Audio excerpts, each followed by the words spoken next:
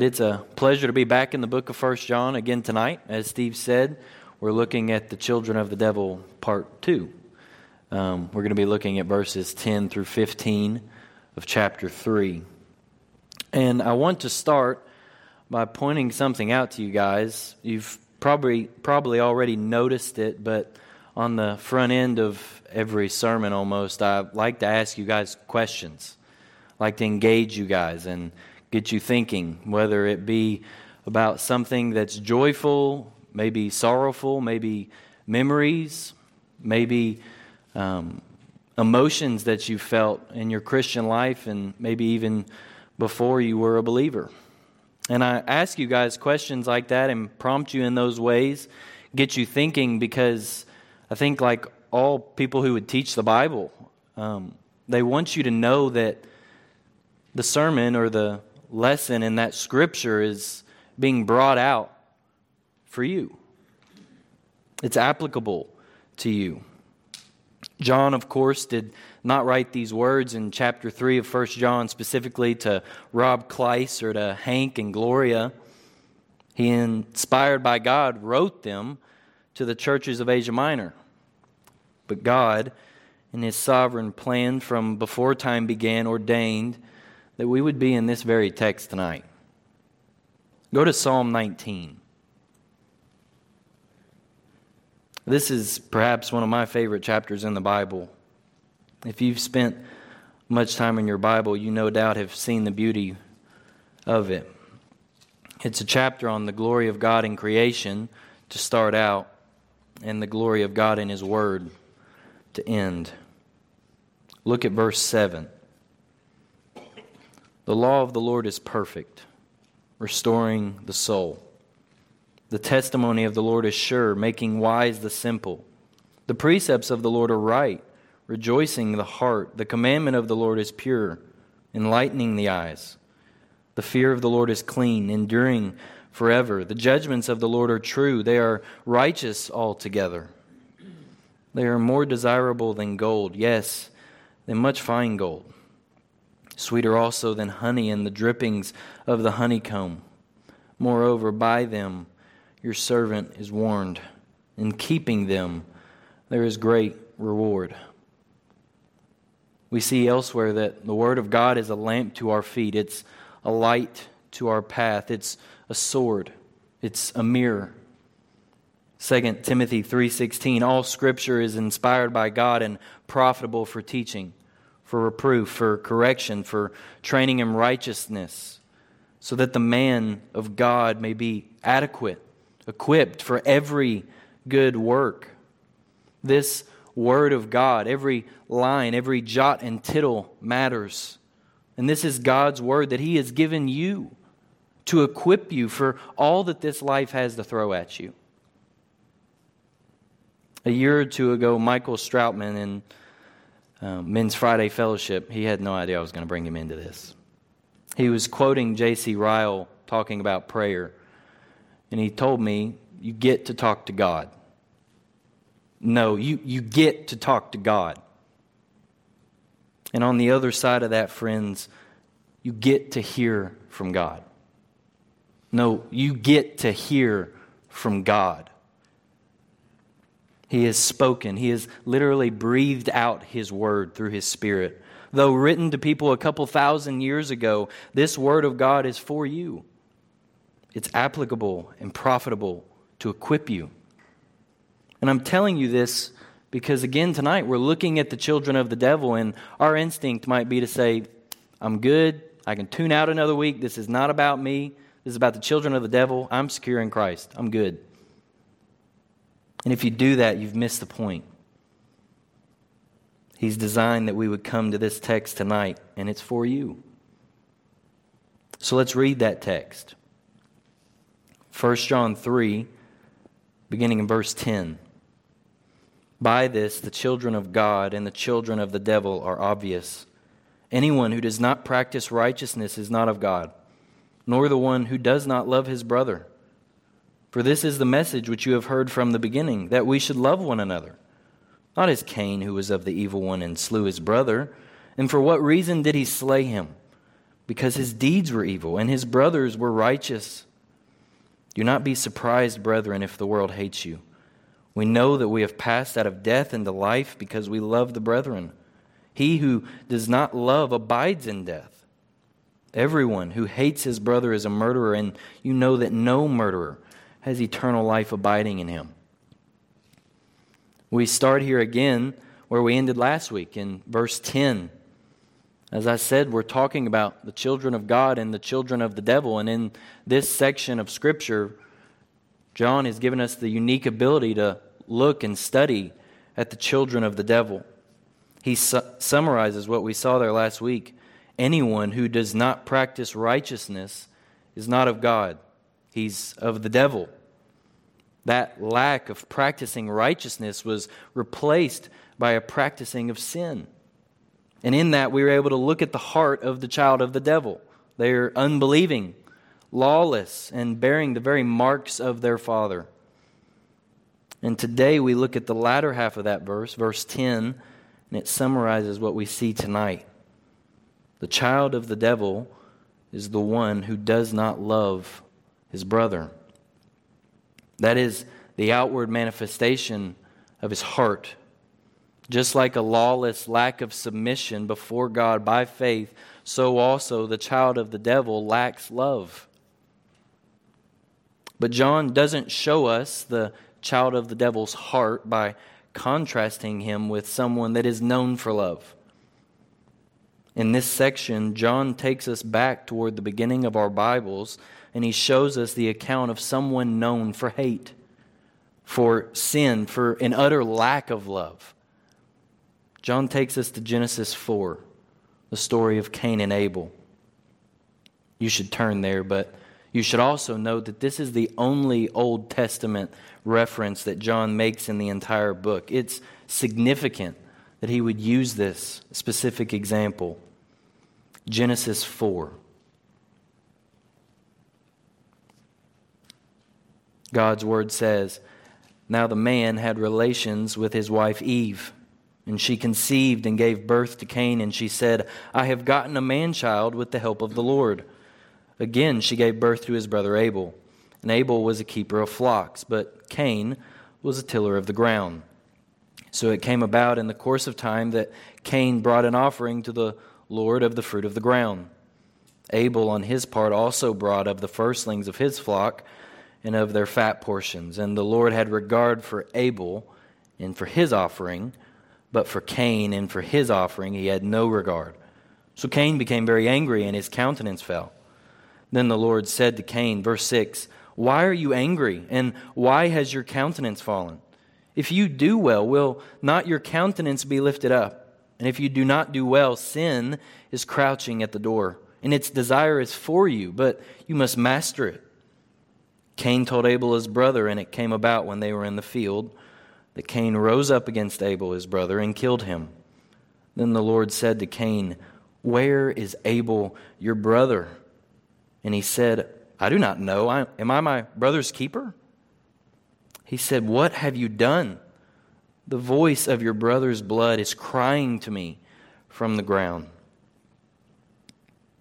Cain and Abel are the children of Adam and Eve, we see. Cain, the older brother, he works with the crops. He's the plant guy. His younger brother's Abel, the guy that works with the animals and the herds. He's the shepherd. And it's important to note just a few things. Number one, both of the brothers know who God is. We're not dealing with atheists. There's no denying that God's real. In fact, Cain even talks to God. Number two, both the brothers understand what sin is.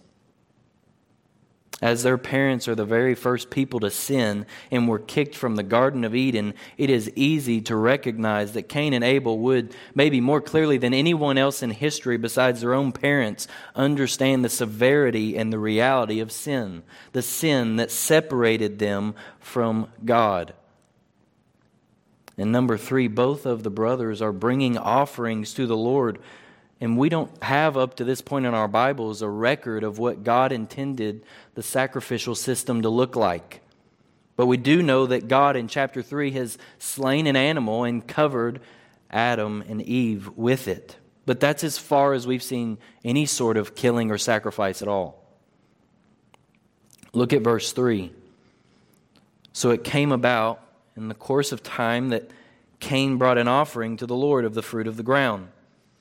Abel on his part also brought of the firstlings of his flock and of their fat portions, and the Lord had regard for Abel and for his offering. But for Cain and for his offering he had no regard. Cain brings his offering. Abel brings his offering. And what happens? God has regard for one, for Abel, but not for Cain. And Cain gets angry. And it prompts the question, why did God regard Abel and not Cain? Your instinct might be to say that Cain sinned. That was my instinct. But that text does not say that Cain sinned. Not till after the offering. We have no record of if there was something wrong with Cain's offering. And that's important because it shows us that it is not what this rejection is about. And your instinct might also be to say, well, God can choose to do whatever He wants. He is God, so He can choose Abel and not Cain. If you do that, you're missing the point. There's a middle ground between was Cain's offering faulty and sinful, and God didn't regard Cain because He didn't want to. There's a middle ground between those two, and if you just scoot on by, you'll miss the whole point of this text. Does it make sense that you see those two extremes? We can say it this way: one side is to blame the offering, one side is to blame God. And in a sense, both of those are trying to nip the answer in the bud without doing any work. God wants us to think here. So what is it? What's the middle of those two reasons? It leaves us with Cain. It was not Cain's offering that had something wrong with it, as far as our Bibles show. And it wasn't merely God's choosing Abel. Just like we saw last week, it was from the heart that the child of the devil practices unrighteousness. The problem with Cain and his offering was the heart from which he offered it. Well, where do I get that? 1 Samuel 16. Turn there with me. 1 Samuel 16. Samuel has been told by God to go find another king to appoint in place of Saul. So Samuel goes to Bethlehem. He has the sons of Jesse pass before him, as God has told Samuel that He will choose one of them. And before Samuel gets to David, who will be appointed king, God says to Samuel, you know this verse, verse 7, do not look at his appearance or at the height of his stature, because I have rejected him. For God sees not as man sees. For man looks at the outward appearance, but the Lord looks at the heart. God is concerned with the heart. It isn't your offering. It isn't what you bring to Christ. God is concerned with the status of your heart. And so when we approach our text in 1 John 3 and this story of Cain and Abel in Genesis 4, we must keep that ever before us. God is concerned with the heart. God did not reject Cain because Cain had sinned. It doesn't say it. And God didn't just do what He pleased. Cain had not believed in God for salvation.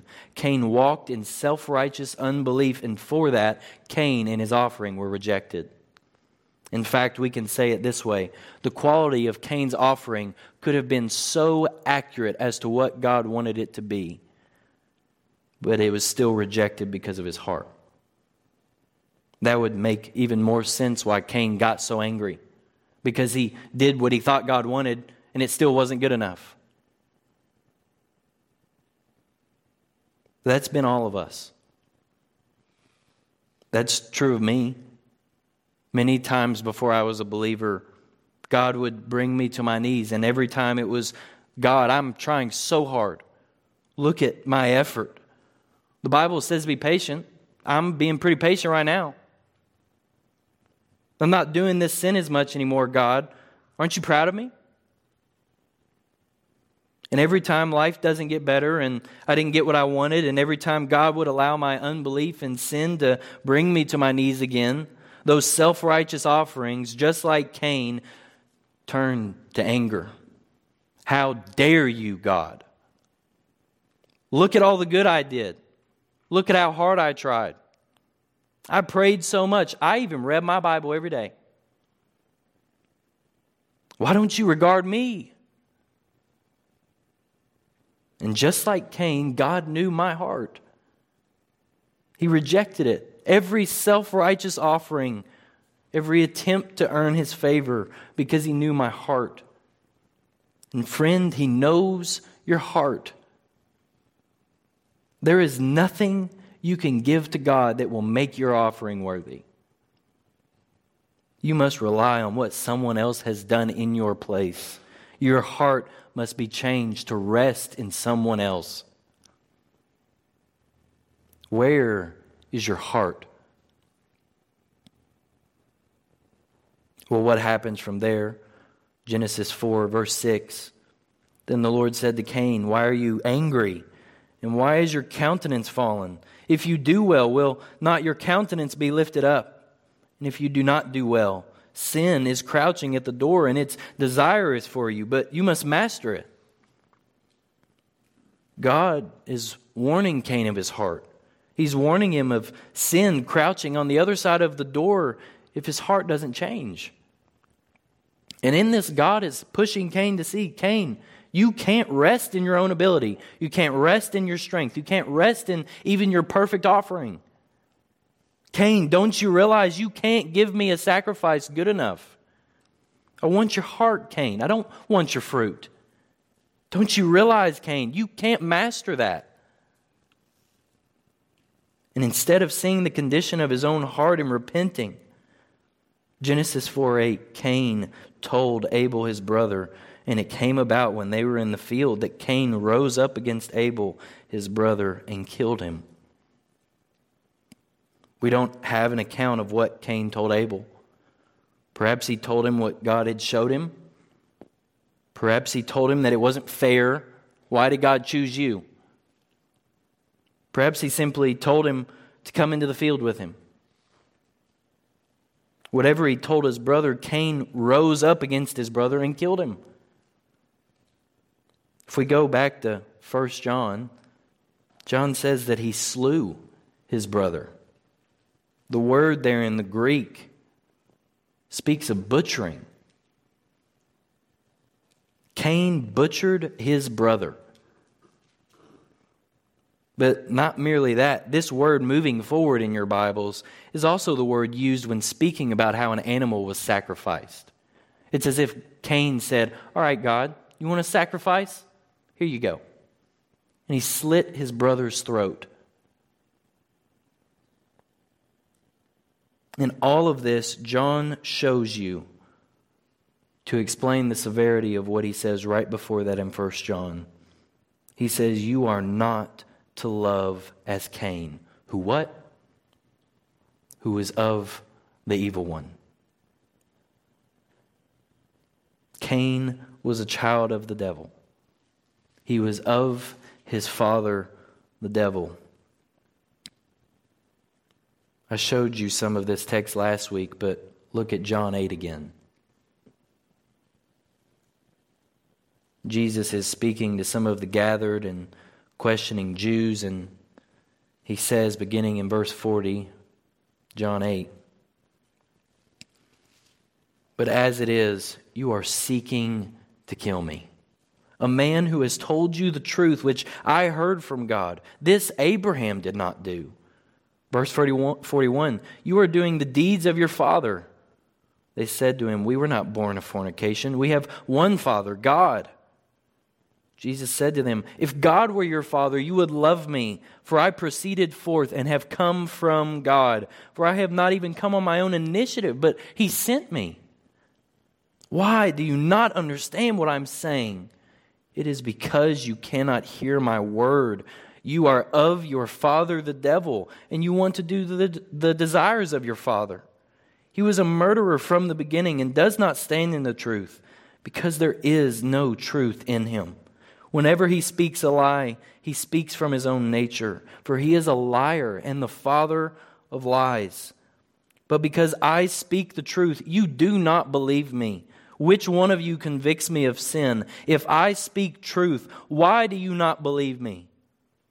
He who is of God hears the words of God. For this reason you do not hear them, because you are not of God. And if we might add, you are of the devil. God spoke the truth to Cain when Cain's offering was rejected, and Cain didn't hear. He didn't understand. He didn't get the message that he couldn't earn God's favor because Cain was not of God. Jesus says there, Satan was a murderer from the beginning. Cain acted just like his father. He was acting out exactly what was in his heart, a hatred, a disdain for God, a lack of love through his unbelief and rejection, and he slew his brother. He slew his brother the same way the Jews of Jesus' day would slay him. Claiming to know and to love God in their self-righteous rejection, they would crucify him. Go back to 1 John. John continues in verse 12 to give us more detail into Cain's murder. 1 John 3, verse 12. And for what reason did Cain slay him? Because his deeds were evil, and his brothers were righteous. Cain killed his brother because his deeds were evil from a heart of evil, and his brothers were righteous from a heart resting in the righteousness to come. Abel knew he couldn't do it. Abel knew his sacrifice was not what made God happy with him.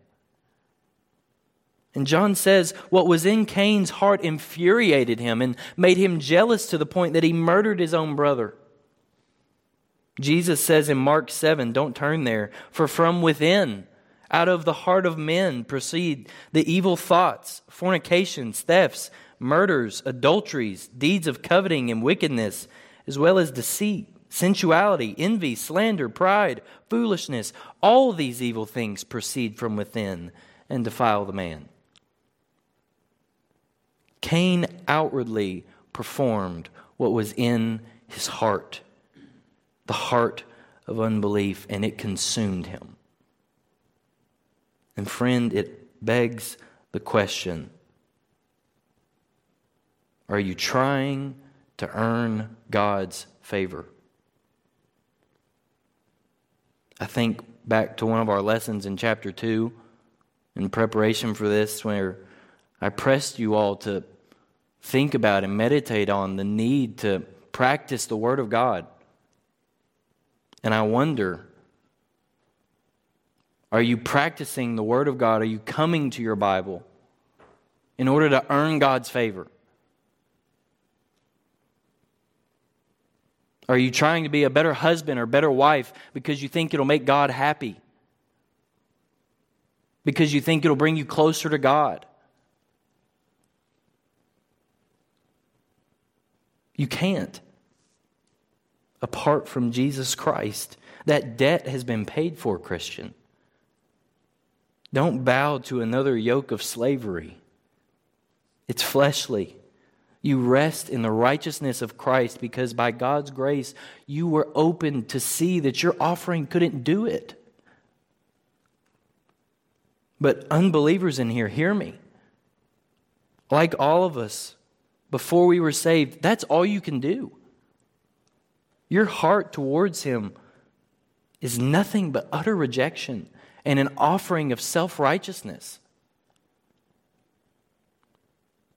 There is nothing you can earn from God, nothing you want, because the only thing you'll earn is your damnation. He wants your heart. He doesn't want your offering because you have nothing good enough for Him. But He has given you access to the one who fulfills that perfectly. Repent and believe in the only person to make that offering. He came in the flesh. He died. He was raised. And if you will trust in Him alone, you don't have to ever try and earn that. It's paid. in full. Well, we're not done. John uses this example of Cain and Abel to point out to the Christian how not to love. The Christian is to love their brother, not like that. And if we apply what we've learned throughout the rest of the book, the Christian is enabled to love their brother because of what is in them, a love for God given by God through faith in Jesus Christ. And John continues right on the heels of this Genesis example to give his readers a lesson of what to expect when they do that. He says, verse 13, "Do not be surprised, brethren, if the world hates you." John is making the connection between murder and hate. There's a clear connection there. They're linked. Verse 15, "Everyone who hates his brother is a murderer. And you know that no murderer has eternal life abiding in him." In God's eyes, the man guilty of hate is the man guilty of murder. The man guilty of murder is the man guilty of hate.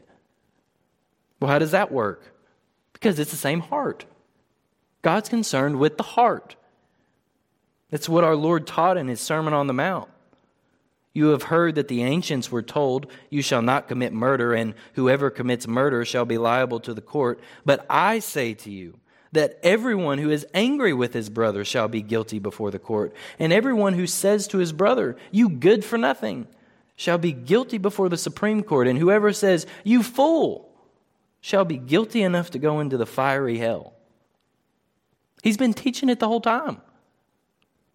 The problem is the heart. It must be changed by faith in Jesus Christ. Therefore, John says, don't be surprised if the world hates you.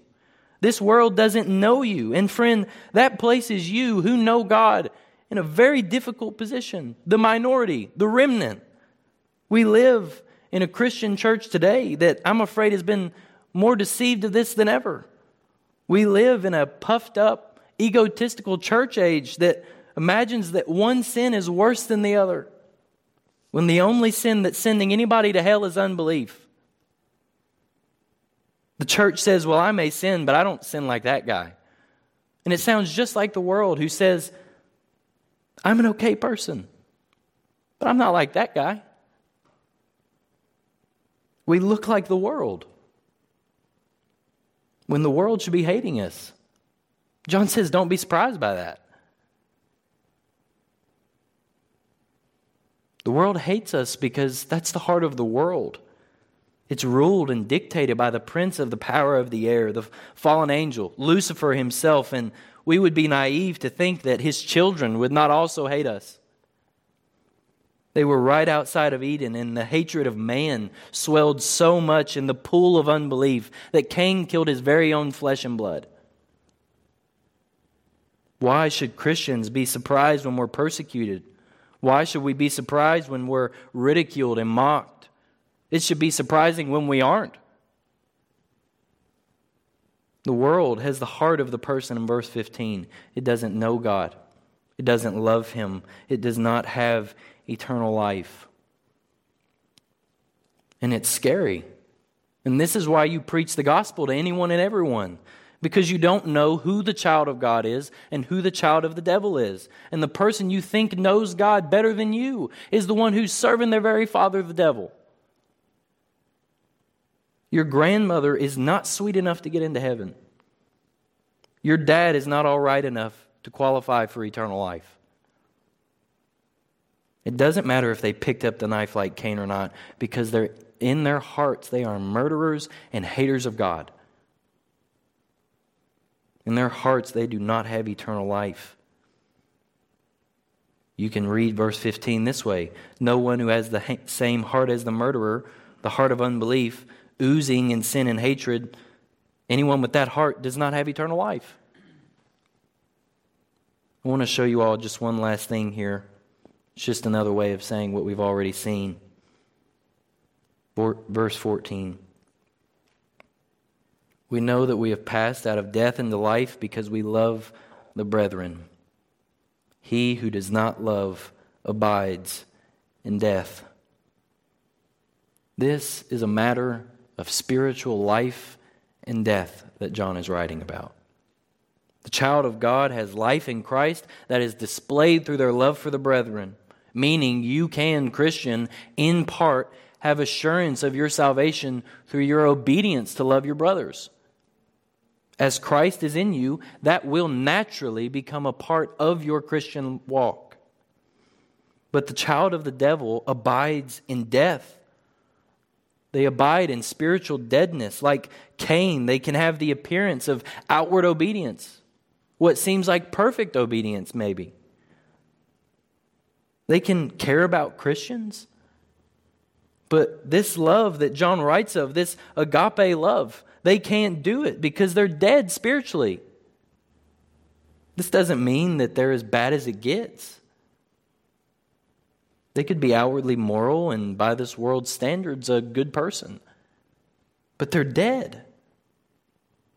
They have no eyes to see, no capacity to love. Their love that they have is an abomination to God. Like Cain, in the judgment day, their offering of love will also be rejected because of what was in their heart. None of our love is getting us to heaven. So what does that mean for us, the children of God? Turn over to Ephesians 2, and this is where we'll end.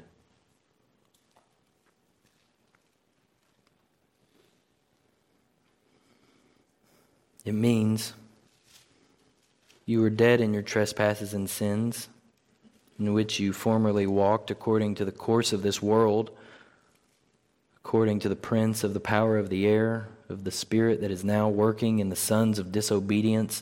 Among them, we too all formerly lived in the lusts of our flesh, indulging the desires of the flesh and of the mind, and were by nature children of wrath, even as the rest. But God, being rich in mercy because of His great love, which He loved us, even when we were dead in our transgressions, made us alive together with Christ. By grace you have been saved, and raised us up with Him, and seated us with Him in the heavenly places in Christ Jesus, so that in the ages to come He might show the surpassing riches of His grace and kindness toward us in Christ Jesus.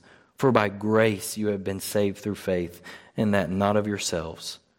It is the gift of God, not as a result of works, so that no one may boast. For we are His workmanship, created in Christ Jesus for good works, which God prepared beforehand, so that we would walk in them. From death to life. From unbelief and rejection to faith and joyful obedience. From hate to love. From a child of the devil to a child of God. All by His grace through faith. If any of you has not placed that faith in Christ, will you? Let's pray.